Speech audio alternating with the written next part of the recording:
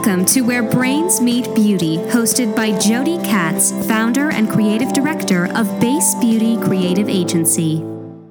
Hey, everybody. I'm excited to have an old friend in the podcast today. Our guest is Evelina Iosa. She is the Assistant Vice President Marketing, SkinCeuticals at L'Oreal. Welcome to Where Brains Meet Beauty. Hey, Jody. Thank you for having me. Yeah, it's so cool to have you here. I love sitting with you, and we get to sit with each other with headphones on and a microphone, and that's pretty different for us. Totally. Yes. It's a nice break from a hectic day in the office and going from one meeting to another. That's right. So, let's talk about your one meeting from another.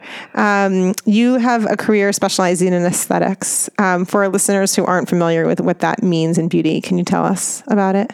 So the aesthetics, in my opinion, is actually a part of beauty. It's almost like the art and science of beauty, taking it a level deeper than just beauty for masses. It's beauty for all, but really you are going after a very targeted consumer, the consumer who is super educated about raw material ingredients, what they want from their skincare, high performance, high burden of proof on our end. So it's definitely a form of art, but it's also about the health of skin and taking care of the health of the largest organ in your body, which happens to be the skin. So I think there's a connection between health and beauty, and I think that aesthetic plays a part in it. So these are brands that are doctor dispensed, right? Correct. So tell our listeners what that means. That means that we don't market directly to our consumers or the end users of our products. We actually go through dermatologists or plastic surgeons, medical spas that are associated with dermatologists or skincare professionals who are licensed, who believe in our product, believe in the science, but it's backed, it's backing our product benefits and claims. And they actually recommend the products, the layering, the regimens, step-up programs to the patient for overall health and beauty of skin and complexion. And it kind of helps them also enhance the procedures and treatments they offer in the practices. So it's kind of like an integrated approach, very holistic 360-degree view of skin health, but beyond just topical skincare. It's different modalities. Right. So when I first met you, as many years ago, you were working on another brand, and that brand was a client of ours. And it's probably over 6 years ago at this point, but that was my first experience with doctor dispensed skincare. Mm-hmm. And until then, I really had... it was not on my radar at all. Even though I was in the industry for many years, I was really only focusing on consumer products and consumer brands at the prestige and the masstige level. So when I started working on this, my eyes are really open to, kind of like the landscape of skincare and how there's so many sort of like department store brands whose price points are probably even well higher than SkinCeuticals or the other places that you've worked. But the performance can't come close at all, right? The ingredients can't come close and the regimens can't come close. And I saw this as such an opportunity. Totally. And that's why I feel so privileged and honored to work on those brands, because they are truly scientifically and clinically validated and backed. There's a lot of research that goes into launching a product. I'd like to actually consider them innovations. They're not necessarily just products, a cookie cutter, a trend follower. It's truly an innovation made in terms of new ingredient or new application, different modalities, different delivery systems. It can be a combination of active ingredients, their potency, the strength, the percentage used.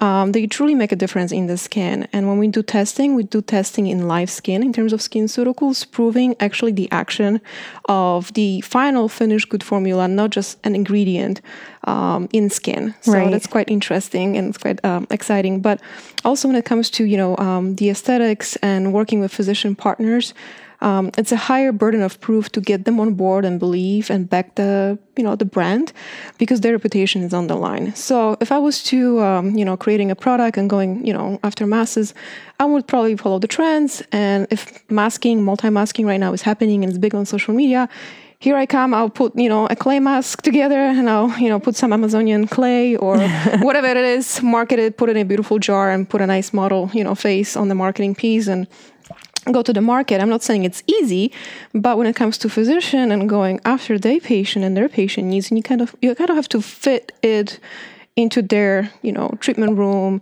and what they do in a practice setting. So typical dermatologists will see a lot of medical patients. They come with different skin types, skin concerns, such as, it could be aging concern, it could be wrinkle discoloration, but they also have underlying skin conditions such as redness, rosacea, eczema, and things of that nature. So our products have to have the purest forms of ingredients in order to be able to serve those patient needs and not cause adverse reaction, and then multiple visits to the doctor for the treatment. They also have to fit into the needs of this patient and the expectations. So if the physician recommends the product, they really have to believe in it. In order for us to speak the language of a physician, we have to be very scientific. So we have to read peer-reviewed journals. We have to publish our clinical studies in those journals so they can get the memo about the science. It's not enough just to go to the marketing piece. It's a different language of communication with the physician. I'm seeing it as like where pharma meets beauty, right? Like a lot of the techniques of pharma brands in terms of how they market and how they support their physicians. Totally. Right, you have to use. Mm-hmm. As a marketer, I almost have 3 different audiences. I have the physician partners. I have my field force who actually goes and pitches the idea and products to physicians. They actually have medical sales to walk them through. And then I have different communication strategies to the end user, which is the patient that comes into the physician practice. So we have to touch them, throughout their journey, through the physician, practice and so on and so on. Right. So thank you for that education, that quick education. Most of our listeners are industry people, but like I said, I didn't even really understand the doctor dispense world until, I had a client that I needed to learn about. Because it wasn't mainstream. I'm sorry for interrupting. Yeah, please. To be honest with you, I think the aesthetic market is growing almost 20% year over year, which is crazy when you look at the economy and how fast it's moving. So this part of the beauty market, it's actually accelerating sales of luxury or mass. The aesthetic market is growing because different treatments offering are also becoming more mainstream and more affordable. So you hear about cool sculpting, Kybella, injectable therapies, Botox has been around for over 10 years. It's crazy when you think about it. And those companies are coming up with different indications for those modalities. So originally Botox was, created to treat migraines, for example. Now we know that it also, helps relax your wrinkles. And then you can also, counteract perspiration and, inject yourself underarms. And the list goes on and on and on. And we are here to help complement those modalities in the office setting. So if a patient is getting injectable and they, investing into hyaluronic acid to plump up their skin, obviously they want to have a topical agents and ingredients to complement their investment so it can be enhanced and carry through between the treatments. So it's not only enough to perhaps, invest into aesthetic procedures, you also want to take care of the complexion and the canvas that people see on a daily basis. Right. After learning what I did about dispensing, people would say, like, what skincare brand should I buy? Or, should I go to this department store and spend this amount of money? I'd say, just go to the dermatologist. Because I really, at that point, I'm like, there's, of course, you can get a great moisturizer and a nice eye cream and a, lip cream and syrup or whatever. Mm-hmm. But if you really wanted to make a difference, if you really had a need that you wanted to address, there's no point in spending all that money in the department store when you could go to the dermatologist, pay your copay, and get something that's going to be really life-changing for you. Yeah, absolutely. It's an investment. You're spending $3 or $4 on your daily coffee run to Starbucks, multiply it by 30 days, that's your $120, SkinCeuticals corrective product that really you can see the before and afters and you can see the difference. So it's an investment in yourself, but it definitely pays dividends and it's never too early to start.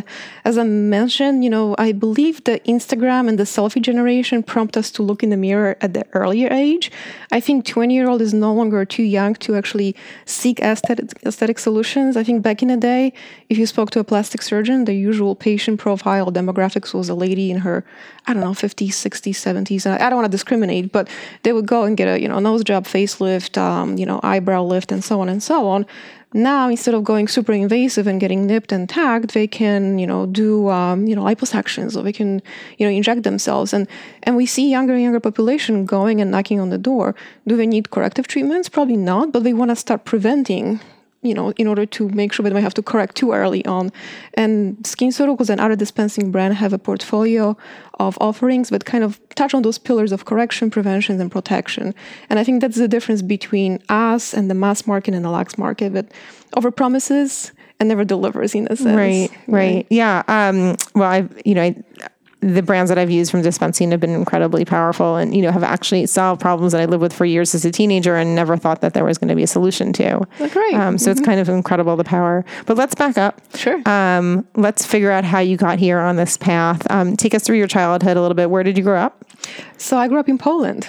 It's a little country in Europe. I used to have a king and a queen back in the day and some castles and, Old Town. Now it's obviously a part of the European Union, so it's more progressive. And it's a beautiful country. We have sea and we have the mountains and you got the lake area and you got the little desert. So a little bit for everybody. It's quite diverse nowadays, but the boundaries are open. Back in the day, it was still communist Poland when I was growing up. But I went through the transition during my elementary school.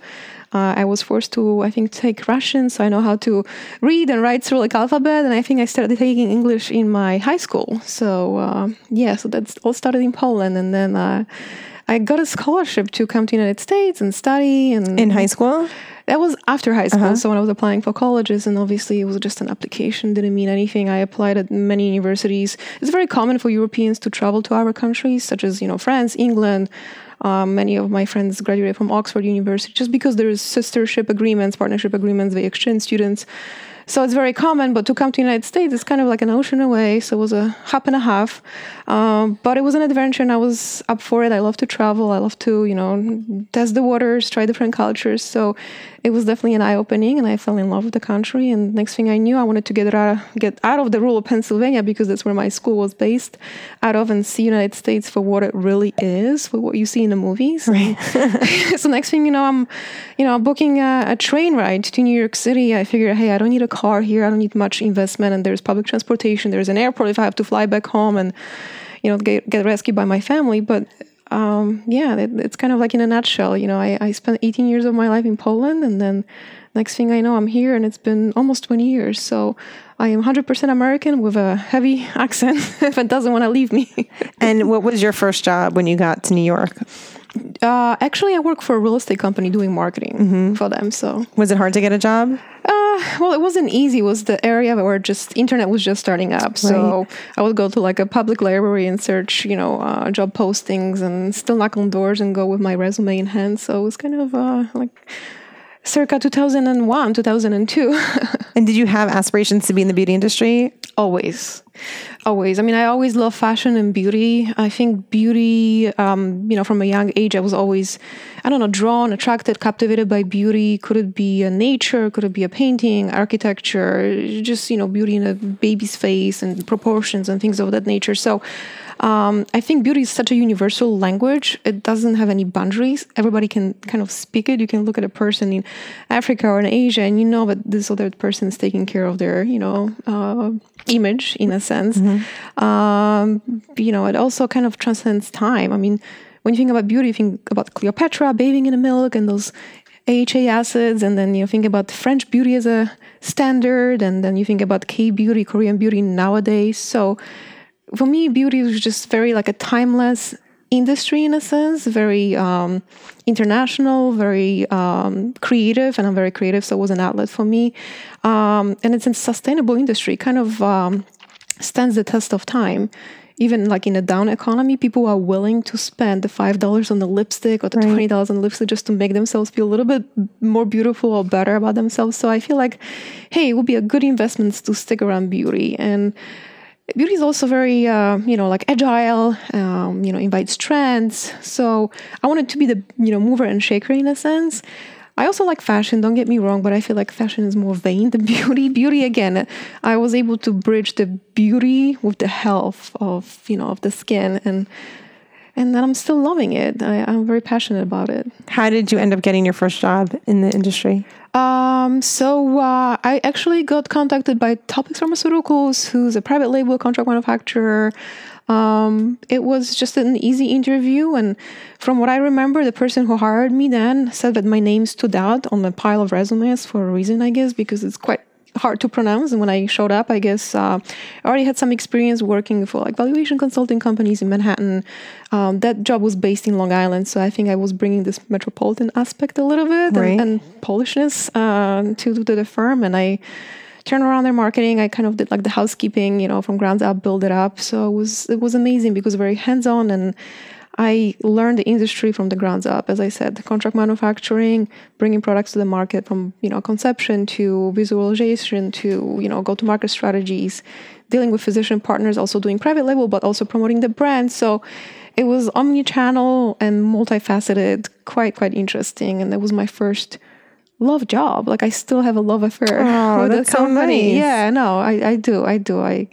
Fond memories, definitely. It was a hard place to leave. I think that the idea of private label is really interesting, and maybe a lot of our listeners who are new to the industry don't really understand exactly what that means. Can you explain a little bit about what a private label brand looks like for aesthetics? Sure. So private label is an offering where a contract manufacturer will produce a product and at certain quantities make it available to a physician partner at whatever the cost to apply their name on the products. So you might be buying an eye cream by Dr. Jody Katz. And sounds good. It's not necessarily your proprietary, formulation. You could choose to go that route if you do contract manufacturing. But when it comes to private label, it's usually the formulation is owned by the company, by the contract manufacturing, and we just apply the label, and you can create your own line with your name on it. And it's easier to promote, obviously, because then you're protecting from online sales. You cannot be found on Amazon or online on eBay or discounted.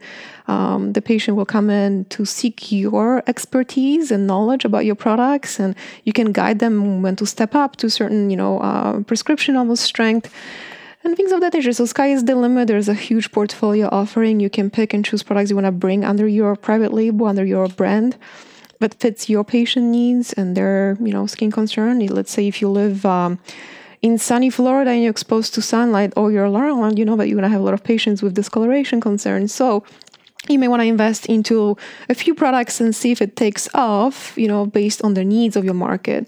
And if you live like us in the Northeast, come winter, it's seasonal, you might encounter dryness. And then come summer, you want to protect from the sun. You can bring, a more broader, robust portfolio of products under your name. So it's quite interesting. It's quite exciting. And then obviously the marketing part has to be handled by the practice, by the office. So it's a little bit different from selling a brand that already has brand awareness and established reputation and PR machine behind it. That's the case of the brand that I'm working on currently. So private label requires more effort, I guess, on the physician partner to market the product and explain it. But, it's an option. It's definitely an option. Yeah, I like the sound of the Dr. Jody Katz line. Totally. What would I be a doctor in? I would buy. So let's talk about some tips for people seeking careers in beauty. Since you've been in so many different positions within this side of the business, tell me what people looking to enter the business would find in aesthetics from a marketing point of view and what to learn versus maybe working with a consumer brand. Right. So I think, the beauty of the mass beauty is definitely lacking the professional component or the connection that a professional expert can bring in. And to be honest with you, with the aesthetic industry or aesthetic brands, you are connected to the end user through your physician partner. So you get kind of insights and intel through them. What else is different? I think the knowledge of the newest and the coolest technologies in the market that comes with the aesthetic industry is amazing, because you get the right of first refusal to see, preview, or pilot, test different delivery system, different devices that are on the market, different indication for those devices, laser therapies, and the list goes on and on and on and on. You get different, indications for existing solutions. It's kind of like a 360-degree approach, an overview of everything that beauty industry has to offer. So it's beyond skincare, beyond topical. It's the lasers, it's the injectables, right. It's, Right. I mean, and that must be so incredible, actually, to not be a physician, if we don't want to be a physician, but to be able to be on the front lines of all those innovations and be having conversations on a daily basis with the people who are moving this type of device or tool or technique forward. Yes. It's I guess the best of the physician dermatology world if you didn't want to go to medical school. Absolutely. Yes. Mm-hmm. Did you ever want to go to medical school? Was that ever an interest of yours? I did. So actually my mom gave me two choices, either to be a lawyer and a physician. And I was like, I would love to be a physician, but I faint when I see blood. And I didn't know that I could be like a physician researcher. And I think I would be so amazing at it because, as I mentioned, I am a geek at heart, I love to understand what goes into final formula. I want to understand the composure of the formulation, why certain ingredients exist, why they, the way they exist, why they complement each other or not. So being able to tap into this knowledge and kind of bring the power of to the physician and the marketer in me, the 2 point of views, 2 mindsets, it's we are better together because we are able to enhance patient outcomes. We are able to identify needs and gaps in the market that they have that they don't even realize they have. Just by having a conversation, natural conversation, I can pick ideas or things that they are not even voicing, but it comes out as a secondary message. And I can't tell you how many times I was ready with a go-to-market strategy and a launch plan for products. And a month earlier, we would pull everything out and change our strategy because we identified that, hey, having a secondary visual for this product launch would benefit us in an amazing way, or changing a positioning, or maybe changing a word, launching a device, and instead of promoting the device, promoting the treatment, because that's what you are pretty much, going after, the treatment market. It all comes from, hosting advisory board and being able to connect with the physician partners. And they are super open and eager to share the knowledge. They are extremely passionate about the industry. So are the estheticians, as I mentioned, they are the point of contact for us for the patient, for the true end user. And that end user, at least for SkinCeuticals, is quite sophisticated. She's the mover and shaker. She's willing to try new things. She wants to test and learn, and she really relies on the knowledge and expertise of the physician. So without them, we wouldn't exist in a sense. And I wouldn't have a job, and I wouldn't have a purpose. So it's a two-way street. It's a nice partnership that we are having. Do you think that the physicians get overwhelmed by the noise in the beauty industry the way that a consumer would? How cluttered it is and how many messages there are. Do you think that they get overwhelmed? I'm sure they are. Yeah, they also get bombarded because they are consumers as well. Right. And with the digital media and digital marketing and programmatic campaigns and audience targeting, I think they are also being, targeted as possible consumers. So it's nice to kind of, declutter and, just go after what it's true and they believe in. And you have in your role, direct contact with these physicians. Yes, absolutely. So you're able to have just person-to-person conversations with them and not really marketing conversations necessarily, but just conversations. Yes, and I visit them in practices, or we host advisory boards or insider programs where we fly them to a location, offsite location, wine them, dine them, but also obviously have topics to cover, present them ideas, concepts, get their feedback to see if it fits their practice needs or where the future, the industry is heading, and so on and so on. So it's quite insightful. Like I said, we wouldn't exist or be as successful if it wasn't for them, to be honest with you. Right. So, in the aesthetics dermatology world, I feel like the missing treatment is a pill I can take so my hair is not gray, right? So dermatologists, that's the scalp and hair is part of their domain, right? Yes. Why do you think that this hasn't happened yet? It's a great question. I would have to contact our labs and research and innovation team. I have no idea. I think we are stuck with the hair coloring for a while. But shouldn't there be a way around it by now, right? We have solutions to so many things. If I can just take that vitamin and my hair stays brown, I don't have to run to the salon, this would be amazing, right? Yeah. This is $1 billion idea. Totally. I think it has to do with some melanin production and maybe some enzyme that would trigger it. I don't know, but it's definitely skin deep. So it's a quick, good question for. Yeah. Maybe we'd have tons of hair all over our bodies then. Everything would be dark. Right. Well, back in the day, I used to pluck my eyebrows, and eyebrows are in, and I have to spend 5 minutes before I leave the door to make sure that my eyebrows are painted perfectly. So guess what? I think Latisse works on this culprit, right? Yes. For the lashes and the eyebrows, but I don't think we can afford Latisse for the entire scalp. So that's right. But I don't want the more gray hair to grow. I want brown hair to grow. You're the writer. So for our last question, let's talk about what you look for in a team member, right? You have a lot of people working under you. You're part of a really significant brand. What are the qualities that you look for in hiring new people? Okay, so by default, you just mentioned a team member. I need a team member to be a team player in the first place. So our brand, I believe, and also L'Oreal attracts an amazing talent, and these are all type A personalities. So I need a person to have soft skills, extremely important nowadays. especially in this super agile environment that we are working with, and we're going 100 miles an hour, and deadlines are like always due yesterday. It's never like you don't have time to prep and prepare. So I need the person to be super flexible, meaning exercise flexibility when I ask them to do one thing over another, which may not fall into the scope of work or natural job description. You have to have first knowledge, because I believe you need to be on top of trends and stay ahead of the curve in order to be competitive in this industry today. So somebody who's willing to take initiative, be a team player, but also be very independent, doesn't need much direction. They can just get things done. That's half of the battle and half of the process. And have a plan for your life. I don't want you to come and just practice things on my team or under my, supervision just to figure out that, hey, this is not what you want to be doing. I want you to already know that, hey, 3 years from now, I want to be advancing to this level. I want to be responsible for this part of the business. I want to run the brand. I want somebody who's super ambitious, because I don't have time for anything less than that. Evelina, this is so interesting and exciting, and I really appreciate you sharing your wisdom with us today. My pleasure. You can all find Dr. Jody Katz Skincare at basebeauty.com. If you have feedback for the show, please go to iTunes and write a review, and find us on Instagram at Base Beauty Creative Agency. Thanks, Evelina. Thank you, Jody. Thanks for listening to Where Brains Meet Beauty with Jody Katz. Tune in again for more authentic conversations with beauty leaders.